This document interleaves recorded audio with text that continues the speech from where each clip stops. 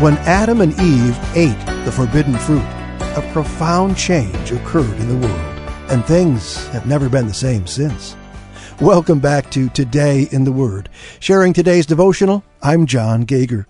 Well, the pair felt shame for the first time and tried to hide their bodies from one another. When they heard God walking in the garden, they hid.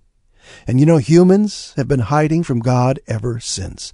Sin has absolutely impacted all our relationships.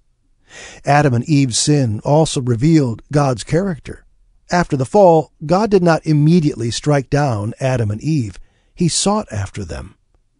God's justice, though, was also evident. He pronounced judgment on the serpent, the woman, and the man. Childbearing would be difficult.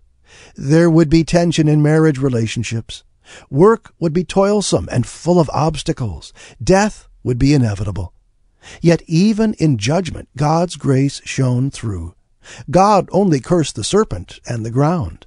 The man and the woman were not cursed. God promised that an offspring of the woman would crush the offspring of the serpent.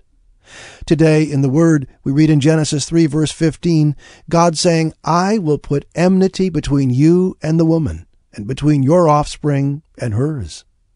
There we see a glimmer of hope for the future Redeemer.